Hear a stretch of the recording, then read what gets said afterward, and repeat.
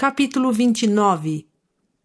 O aparecimento do livro de Mórmon é um sinal de que o Senhor começou a coligar Israel e a cumprir seus convênios. Os que rejeitarem suas revelações e dons dos últimos dias serão amaldiçoados. Aproximadamente 34 a 35 depois de Cristo.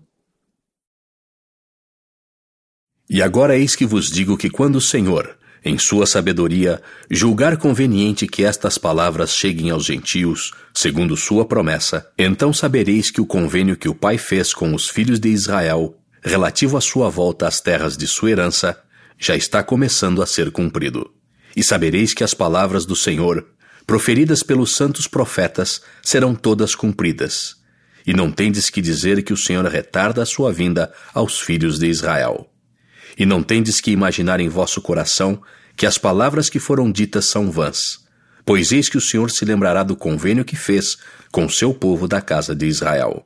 E quando virdes estas palavras aparecendo no meio de vós, não tereis mais necessidade de desdenhar as obras do Senhor, porque a espada de sua justiça está em sua mão direita, e eis que nesse dia, se desdenhardes as suas obras, ele fará com que ela prontamente vos alcance.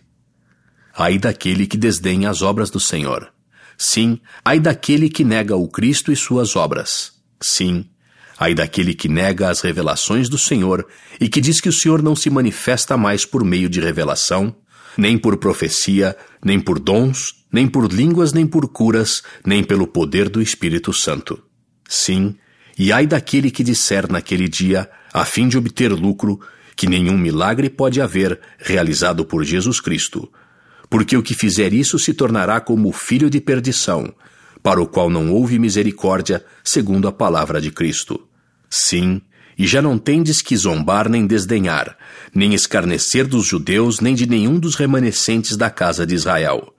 Pois eis que o Senhor se lembra de seu convênio com eles, e procederá com eles de acordo com o que jurou. Portanto, não deveis supor que vos será possível virar a mão direita do Senhor para a esquerda, a fim de que ele não execute julgamento em cumprimento do convênio que fez com a casa de Israel.